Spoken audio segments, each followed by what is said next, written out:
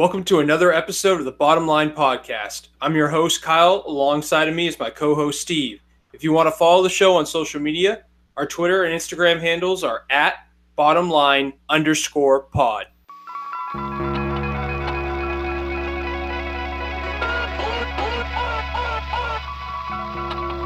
All right, welcome to episode 44 of the Bottom Line Podcast. As always, I'm your host, Kyle. Alongside of me is my co-host, Steve, and we have a very special guest on the show today. It's our boy, Vin Messana, and I'll send it over to you, Steve.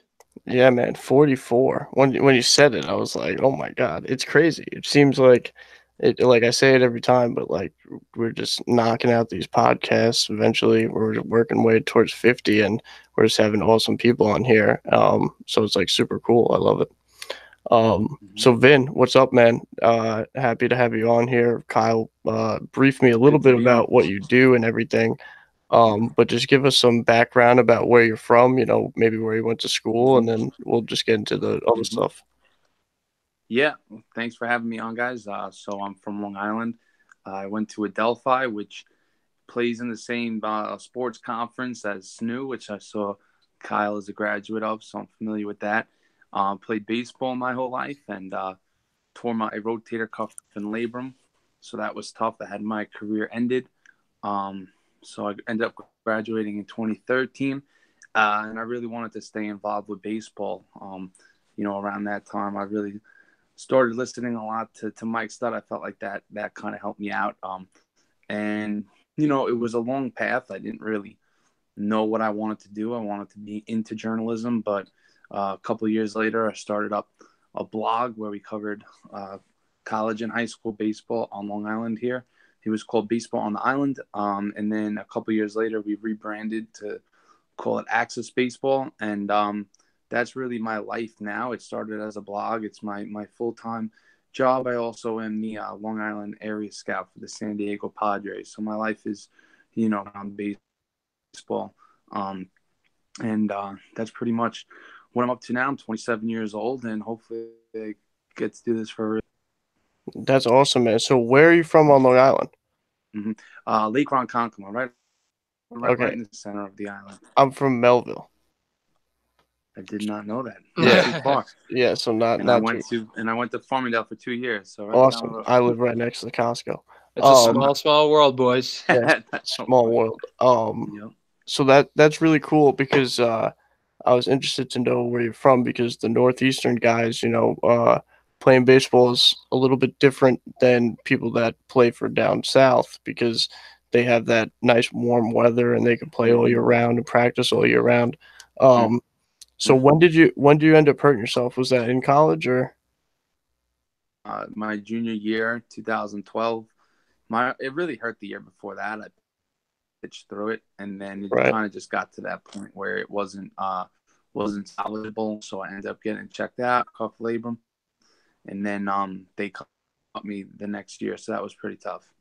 But yeah, to your point of South, I mean, I didn't really got it, but you don't really know what it's like in the South and the college kids and the high schoolers had just how until I started to scout and I went to Texas A&M, and opening weekend, first week, the players from here, it's like it's their first have a tough winter.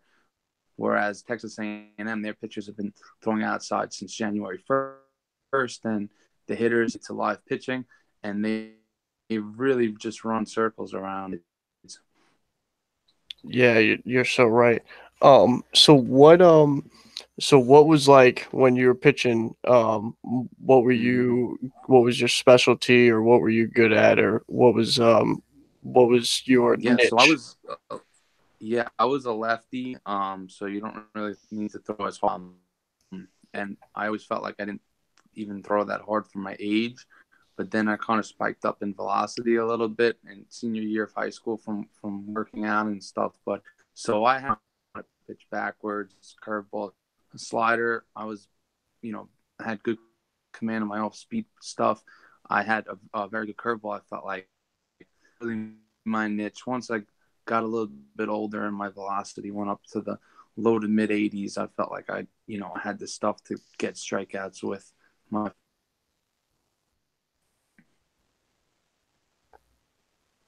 Mm-hmm.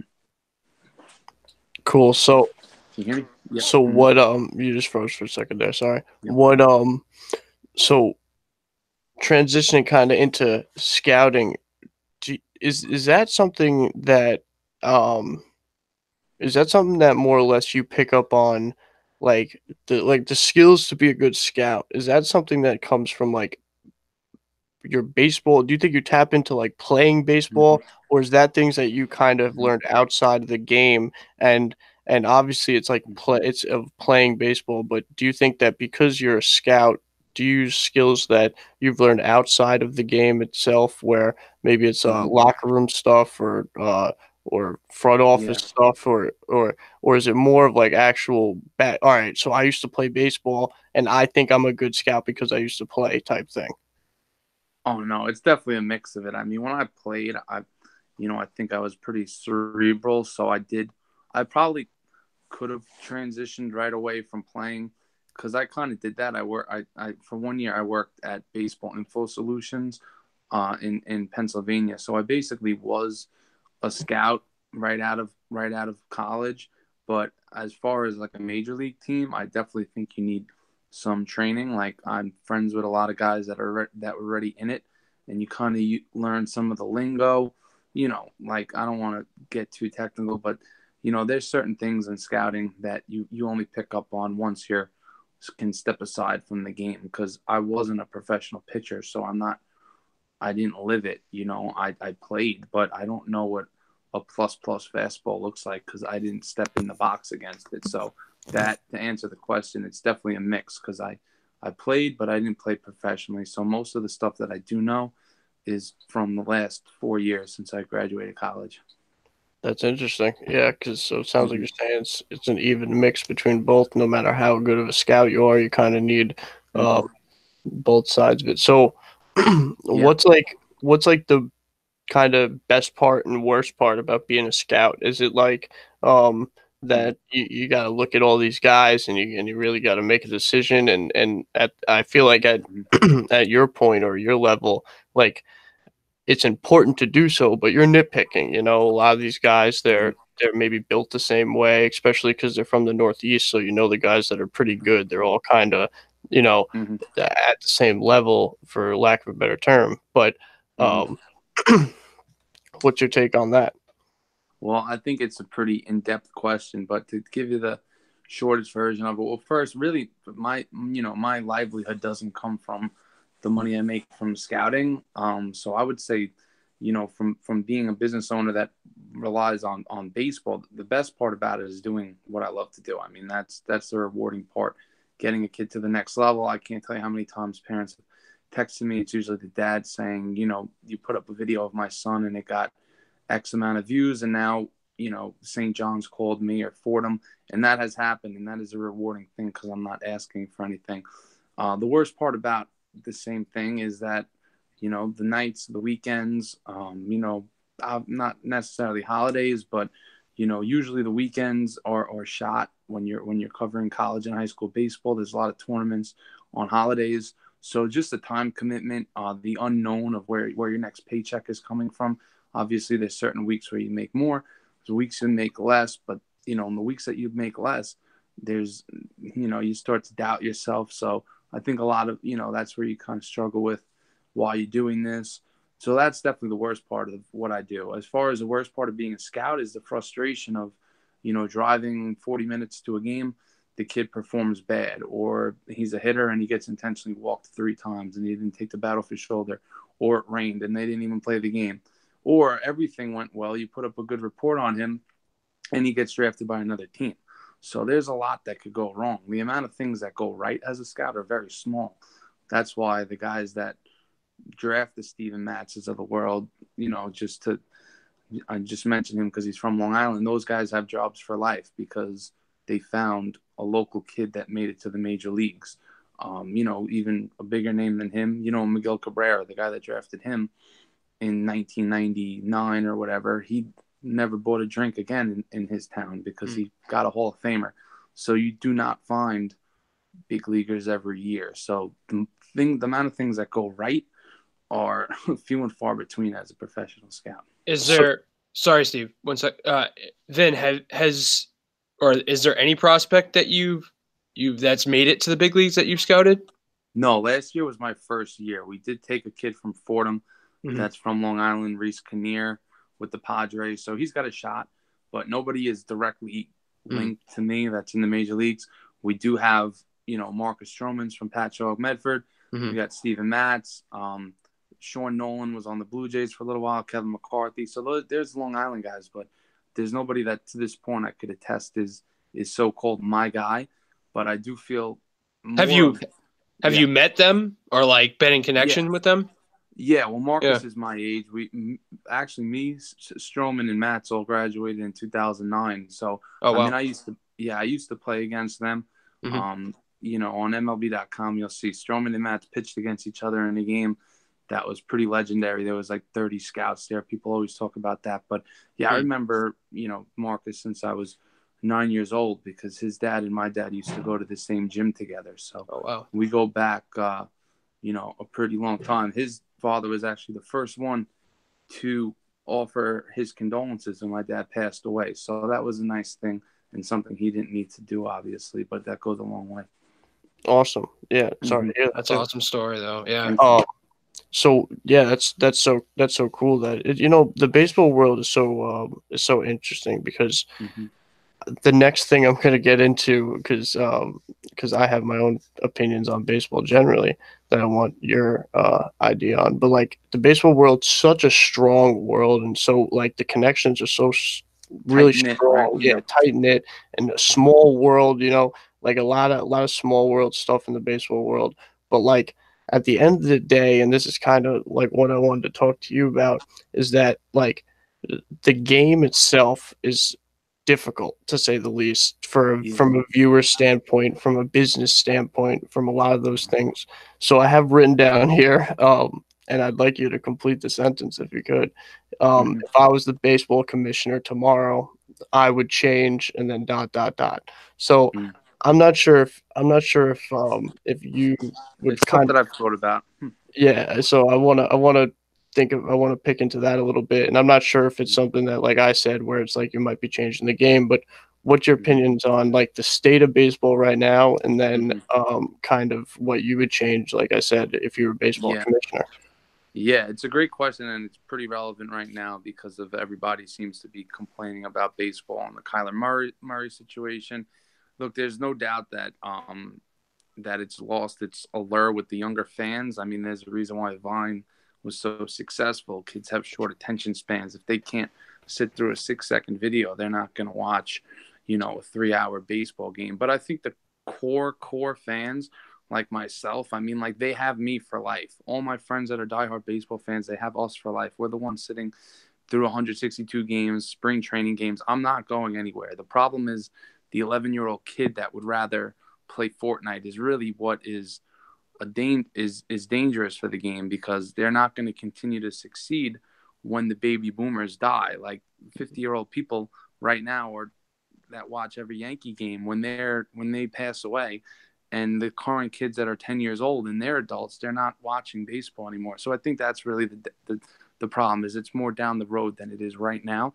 But as far as what I would change, number one, I would move the mound back. I think I've mentioned this with my friends.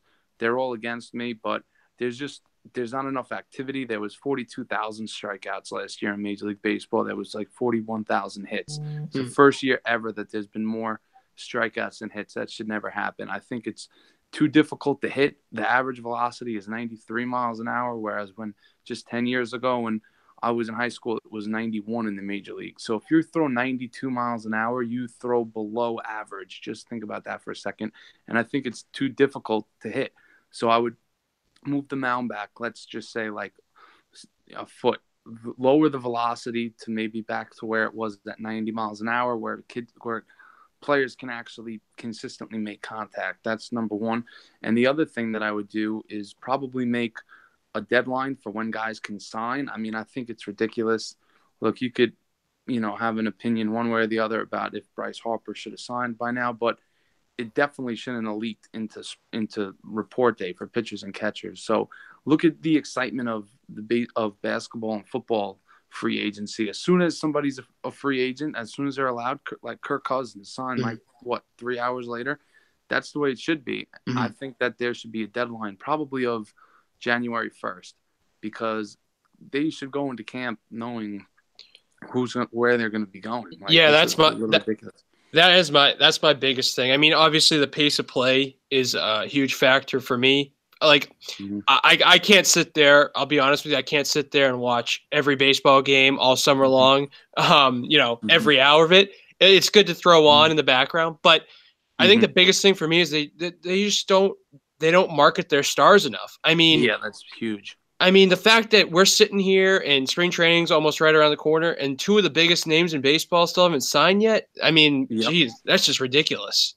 Yeah, and the guys that are signed, they don't really do enough they don't do a good job. I mean, I was trying to figure out, that's not a news story really. That's been going on, is that they've never been great with marketing their stars. But I remember Gary Vee's podcast last month where he was talking about what he would do. He said, first of all, you have this generational talent in Javier Baez, and the league doesn't embrace his authenticity. His face should be everywhere.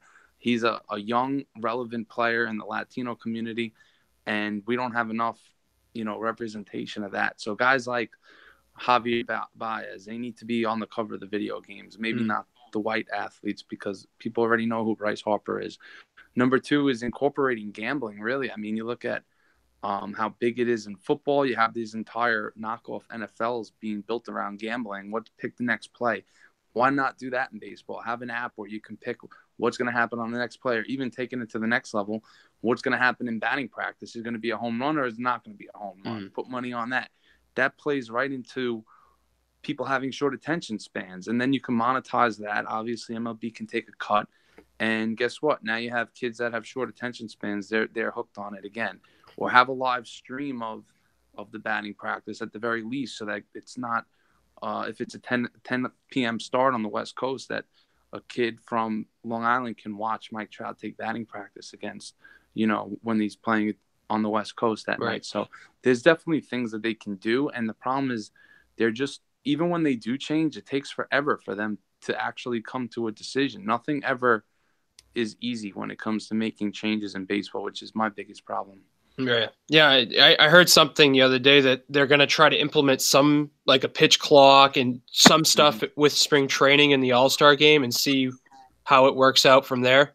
Yeah. I mean, I think, they've done it in the minor leagues, and obviously I can't completely relate to it because I didn't, they didn't have that at any level when I was playing. But all I could say is that the people that they've pulled in the minor leagues, it's already going on in the minor leagues, they all said you get used to it. So I guess you have to take their word, on it, because I didn't live it. But I would say I don't like it because I think there's loopholes in it. For example, it's 20-second clock. You have to get ready to pitch in 20 seconds. But if the hitter calls a timeout, guess what? The clock starts again. If the pitcher steps off the mound, clock starts again. So it's not really addressing the main issue, which is actually making the pitcher deliver the ball.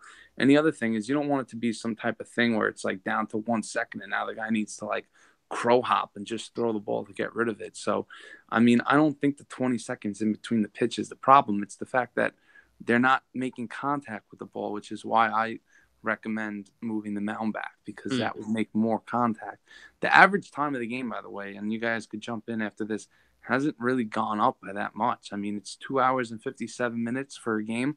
Most people know that a baseball game is 3 hours. That never really changed. Yeah, that's true. That's true.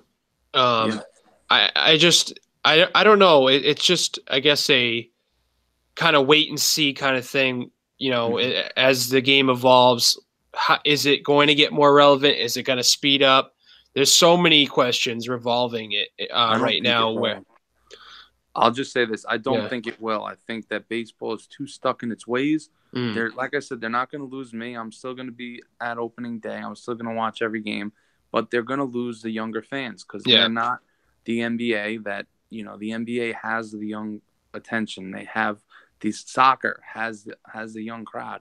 I mean, FIFA was huge for the game of soccer, and Hmm. baseball needs to bridge that gap because not only are they behind football, they're behind basketball, and they're behind NASCAR, and they're behind college football, they're behind college basketball, and they're probably behind international sports like soccer at this point. So baseball's dying. Yeah, it's just interesting to watch from business perspective, from a viewer's perspective. Like I'm like dying for them to make it more interesting. Like whatever it is, and I can't believe that the people that run baseball aren't trying to do the same every single day. And if they're going to turn around and say if someone within the baseball higher ups is trying to say, "Oh, we're trying to make it better," I think it's just bullshit because there's got to be things like you're saying. I'm sure there's very smart minds in baseball that have great ideas as well. That like yours that has other good ideas too. I'm sure there's answers to these problems, but it's just they have to get working on it. Well, But the biggest issue, the reason why it doesn't happen, not only because it always gets met with a negative reaction from the older baseball fans, is the fact that any decision that they make is not just in the best interest of the players, but it's in the best interest of the owners and the commissioner. So very rarely is there an issue that can be agreed upon by the players, the ownership, and the commissioner. That's three different people with different best interests in mind. Right. That's why I think there's probably going to be a strike after 2021 because they're just so far apart with so many things. So, That's too bad.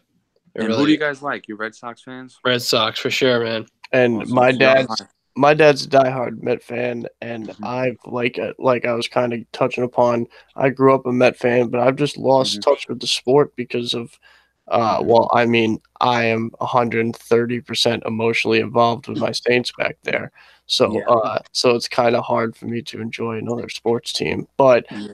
it's just the sport has lost taste for it over the years for me, and I'm just like, listen, I'm hoping that they can make some changes because I know I love playoff baseball. Um, like I thoroughly, and I'm only going on this little rant too because you're a diehard baseball guy.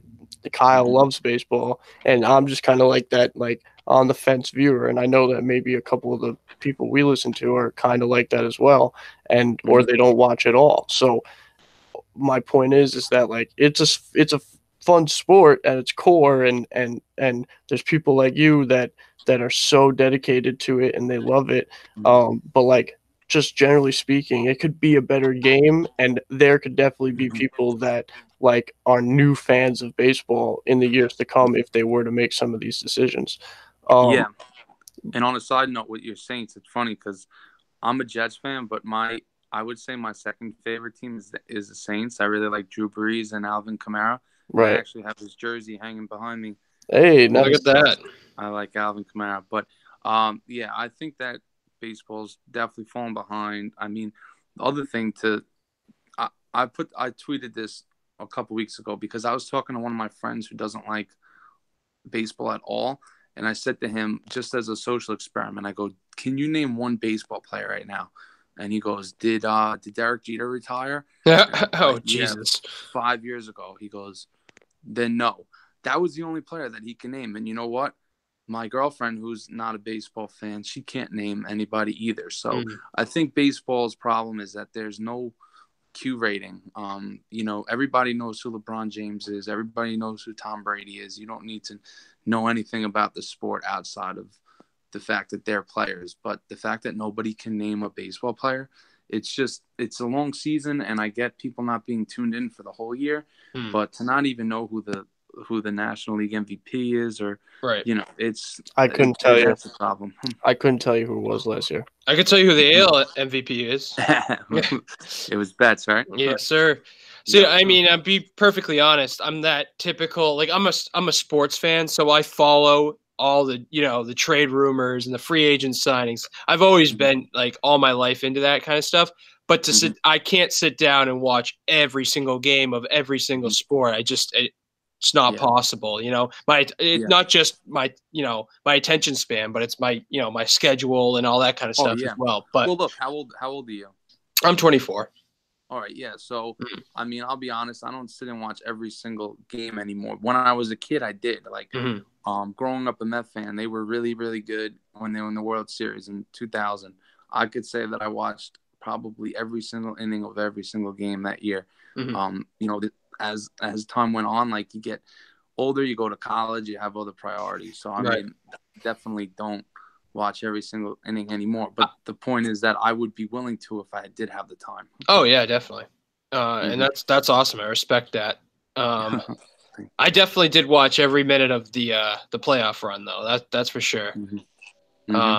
That was great. But let's get a little bit into, as you know, we are a Mike Stud podcast, and Yes. We've myself, I just came back from a bender of a weekend. Went to 2 different shows. So, tell us a little bit about how you got into Mike and why you like him. I tell you, this is a dream because there's not a lot of personally. He doesn't have a huge following on Long Island from what I see. Like I have a couple friends that like him, but I also have a lot of friends that like despise him or never heard of him. So it's nice that I can talk with some like-minded people here. But to answer the question, the first time I heard about him was in my junior year of college, right when he came out in 2011. He had "On My Way," I think was his most viewed song at that time outside of College Humor. And my friend's friend was running like a rap blog, and it was called "Did You Hear That Swag?" And he would put up like unknown artists basically, and he put up Mike Stud, and I listened to it. And from the first time that I listened to him, honestly, I could say I immediately was interested in his story as the former baseball player. I related. That's where I was in my life at the same exact time. I was trying to come back from an injury. I always liked rap music. At the time, my favorite artist was J. Cole, and I felt like I related to him, but I never experienced anything that J. Cole did. I just related to, his kind of the way his come up, so to speak. So I always liked him. But when I heard of Mike Stud, I was like, this couldn't be any more of a parallel to me. And so that was when he only had the Toast of Tommy. But I even remember when Click came out the next summer, his mixtape with Huey Mack. The first show I went to was the Stud Nation tour. I think it was Irving Plaza in the fall of 2012. I went with my girlfriend at the time. I mean, I don't remember much of that night, to be honest with you, but I probably went to like 5 or 6 of his shows. And I listened to him just about every day, I would say. The last album is phenomenal, as you guys probably agree. And honestly, I would probably go to the show this Saturday, but at 27 and with a business, I feel like it's not as acceptable to be at his shows anymore. I'll be honest. Listen, everyone's welcome. Yeah. You'd be amazed, man. Some of the people I saw in Boston, Portland. Yeah. So, well, there's like fathers that are there, and at least I could say I'm not in my 40s, but I just, I don't know. It's tougher for me to justify going, especially with Division I baseball opens this weekend. So I do feel like I have an obligation to that. Yeah, no doubt. He'll probably come back around anyways at some point. Yeah, I'm sure we'll catch him in the future. And I should have thrown in there, I have met him a couple of times. Actually, one time was strange because, as you guys might know, his sister was married, I think, to a guy named Jeff Xavier, and they had a celebrity all-star game at my college at Delphi. And he tweeted that he was going to be there. And that was my college. So I was like, hell yeah, I'm going to go. And that was in the summer of 2012. And I had just gotten back from my surgery. And, I was nervous. I was like, holy shit. But nobody really knew who he was. I think maybe like 3 people went up to him the whole game. So I went up to him and I was like, I'm a huge fan. I was like, I really relate to you. I'm coming back from an injury. And he was like, "Oh yeah, I got hurt," and I knew the story and everything. But I asked him like about how difficult it was for him to, to live through that period of time. I asked him about if he had his command and his velocity, and he said that he was able to get his velocity, but not his command, which was really why his career came to an end. And that was cool. We took a picture. I remember putting it up on Instagram, and like 3 people probably liked it when Instagram first came out, but a couple people knew who he was. And then I met him. He came to Patchogue, which is where I live now. he did a show at the Emporium, and afterwards he went to Public House, which is a big ratchet college bar over here. And I'm pretty sure I was at that show. Oh yeah, and he was drinking with everybody, and it was a blast. I mean, I talked to him, I remember, for like probably 5 or 10 minutes. Yeah. And as you guys know, I probably don't remember the whole thing, but that seems to be a recurring sentence when you're telling these stories. But I think we could all agree he's a wicked, genuine dude. I mean, just from talking to him this weekend, it was just like the guy can just. I mean, he's just so relatable, and like he was just genuinely just wanting to have a conversation with you. Like, he just random stranger comes up to him, and I mean, he bought everyone. He probably does it for every city, but he went up before he got on stage and bought everyone, made sure everyone in the room had a shot of Fireball, and he took a shot with us. So he's a good dude, and he I was like, when I was talking to him, he was like. I'm like, do you know who I am? Like, Kyle Brown. We DM we Instagram sometimes, and or I tweet at you sometimes. He's like, yeah. Well, at first he was like Kyle something, and then he was like, oh, I was like Kyle Brown. He's like, oh yeah, Kyle Brown. I know who you are. We just DM'd yesterday. So he like, it's cool how he connects, and he can, and I've seen it before with how he does it with his fans. He's like, oh, I remember you. I know you. Like, just from all over.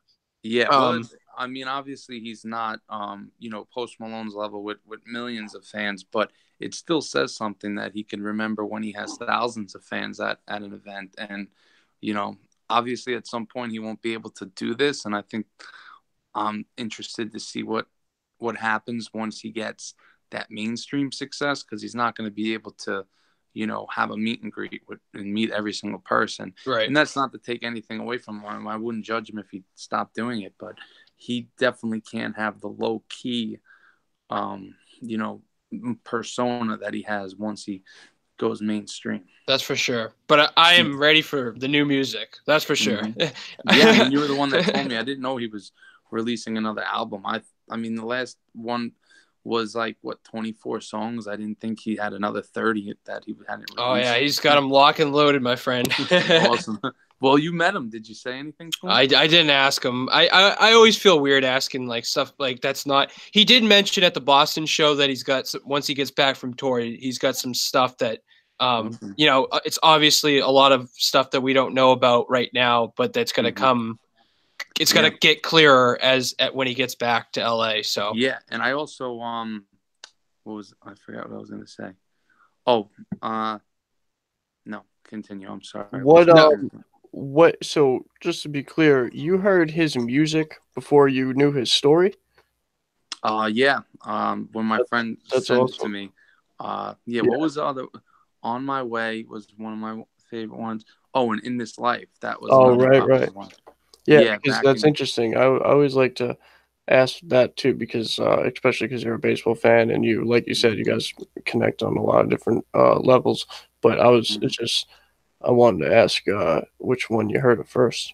Yeah, I would say In This Life was probably the first one. I know what I was going to say. When I was, I noticed that song that he put on Spotify, and I had messaged you about it, and now he took it off of Spotify. So I guess somebody messed up. Which one was that? Fly You to the Moon. It was like week. Yeah.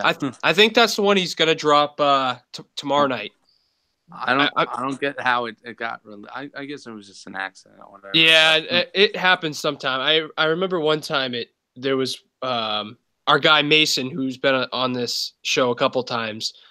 He's like the biggest. He runs the biggest fan page account. If it's Mike Stud stuff happened, if Mason doesn't know it or Kyle doesn't know it, it didn't happen. Then. Yeah. What's the name of his account? It's just like Steve's. Home of the Steves. Yeah. Him? Mike follows him and everything, so definitely check that out. Yeah, I've commented on his pictures. I follow him. Yeah, Mason's a close friend of the podcast for sure. Mm-hmm. Hell yeah. But yeah, and he found someone that like leaked a song like the night before Mike was supposed to release it, and he put it like on his like story, and Mike told him to take it down.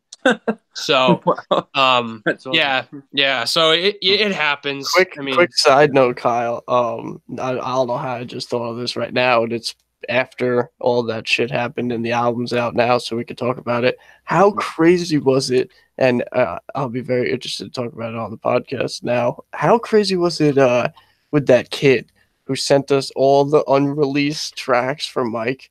You remember that? Oh, from the Genius account or whatever? Whatever that was, right? Mm. I'm like, what the fuck? I'll be And- very. Did you ever like make that link if it was real or not? No, it definitely was. He thought it was the track list for the Keep Going album. Right. It wasn't. I mean, and some kid. I mean, I think some kid in his like Instagram live, like commented, "Who runs your Genius account?" Because whoever does, the kid's a moron. Yeah, 'cause I don't know. I remember that kid sending us some stuff, and I was like, "Listen, if it don't come from Mike," but I remember it being like super detailed and like, Yeah. I wanted to bring it up to you again. But Yeah, man, I got a funny story too. That night that I was at Public House with them, Blue was absolutely wasted, and I remember. Call me shocked. Yeah, and they weren't going to let him into Public House, and they don't know who he is. He's not, from there or anything. And they weren't going to let him in, not just because he was drunk, but because he was just wearing a T-shirt. Mm-hmm. And I was wearing a jacket, and I was inside, and I was like, "Oh, that's my friend," and I gave him my jacket, and they let him in. And then he didn't even say like thank you or anything. He was so of course, cool. yeah.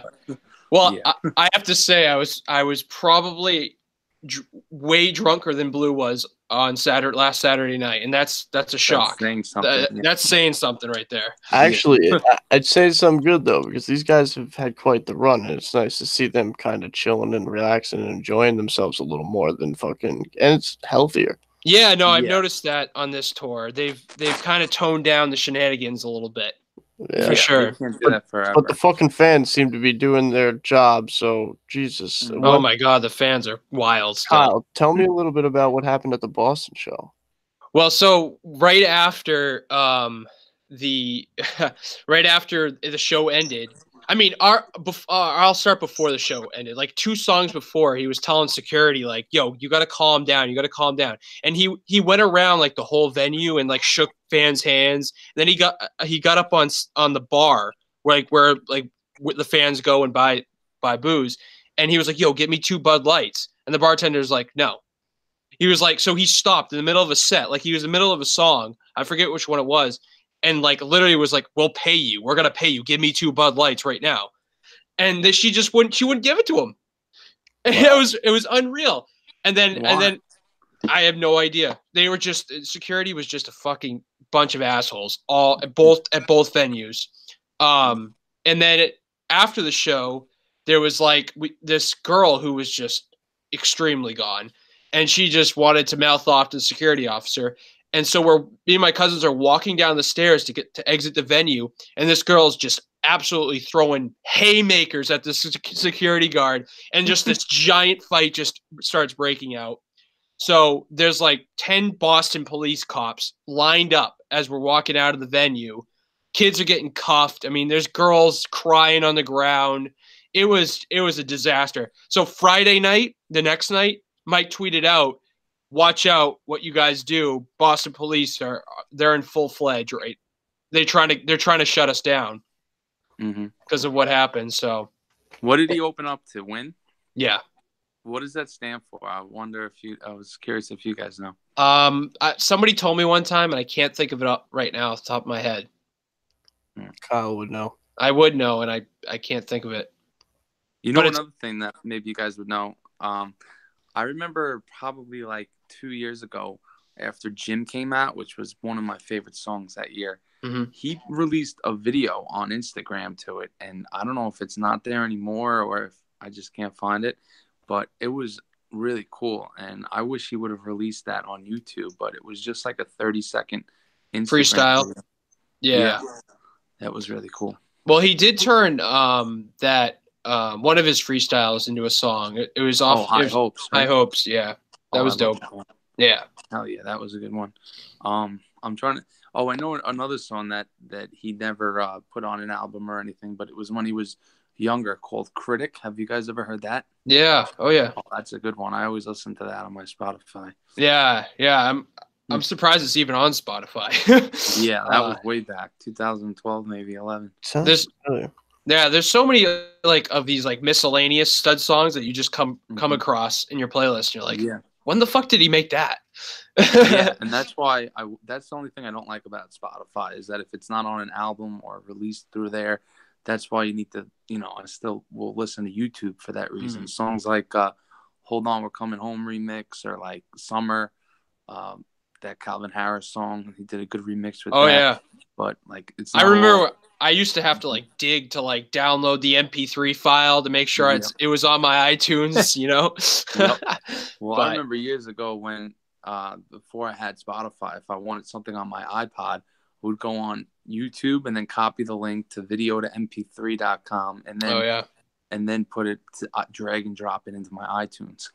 Yeah, I did that on this once, and we got a copyright violation. Yeah, it was like a Lil Uzi song or something, but yeah, that's happened to me on my business Instagram account. And then LimeWire and stuff.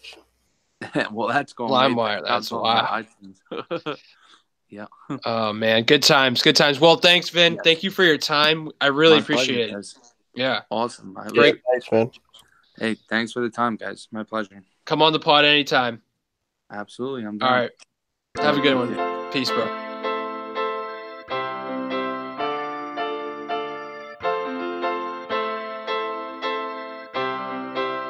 Hello to the world. Thanks for tuning in. I'm in the building now. I think I'm moving in, and I'ma do it big. Double XL. I got the critics sick. I pray they get well. Well, it pays to be the bigger man. Damn, cause getting paid is in the bigger plan. All for the music, it's hard, but it pays straight. Staying hungry cause my pockets wanna gain weight. So you could call me what you want, but I'm out here on my own, doing everything I want. Just a story of an up-and-comer who turned his whole life around in the fucking summer. Been working hard at this music. Been working hard every day. I told the world that I'ma do it, and I don't care what they say. Nah, I don't care what they're saying. Nah. Everybody is a critic, and I ain't really tryna hear it. Nah. Cause everybody is a critic. And now I'm living on the road, and I just want the ball, so I give and then I go. And I'm swerving in the lane, something German on the frame. Can't stop, won't stop, we burning up the game, man. I got a flat out in London, I ain't talking tires. I got a grip up on the game, I ain't holding pliers. They said we couldn't make it, they all liars. Like the Statue of Liberty, I'ma always have fire. Just to prove the people wrong. They said we couldn't make it, they said that we'd be gone. But we on, and this is the life for me. Yeah. Been working hard at this music. Been working hard every day. I told the world that I'ma do it, and I don't care what they say. Nah, I don't care what they're saying. Nah. Everybody is a critic, and I ain't really tryna hear it. Nah. Cause everybody is a critic. Been working hard at this music. Been working hard every day. I told the world that I'ma do it, and I don't care what they say.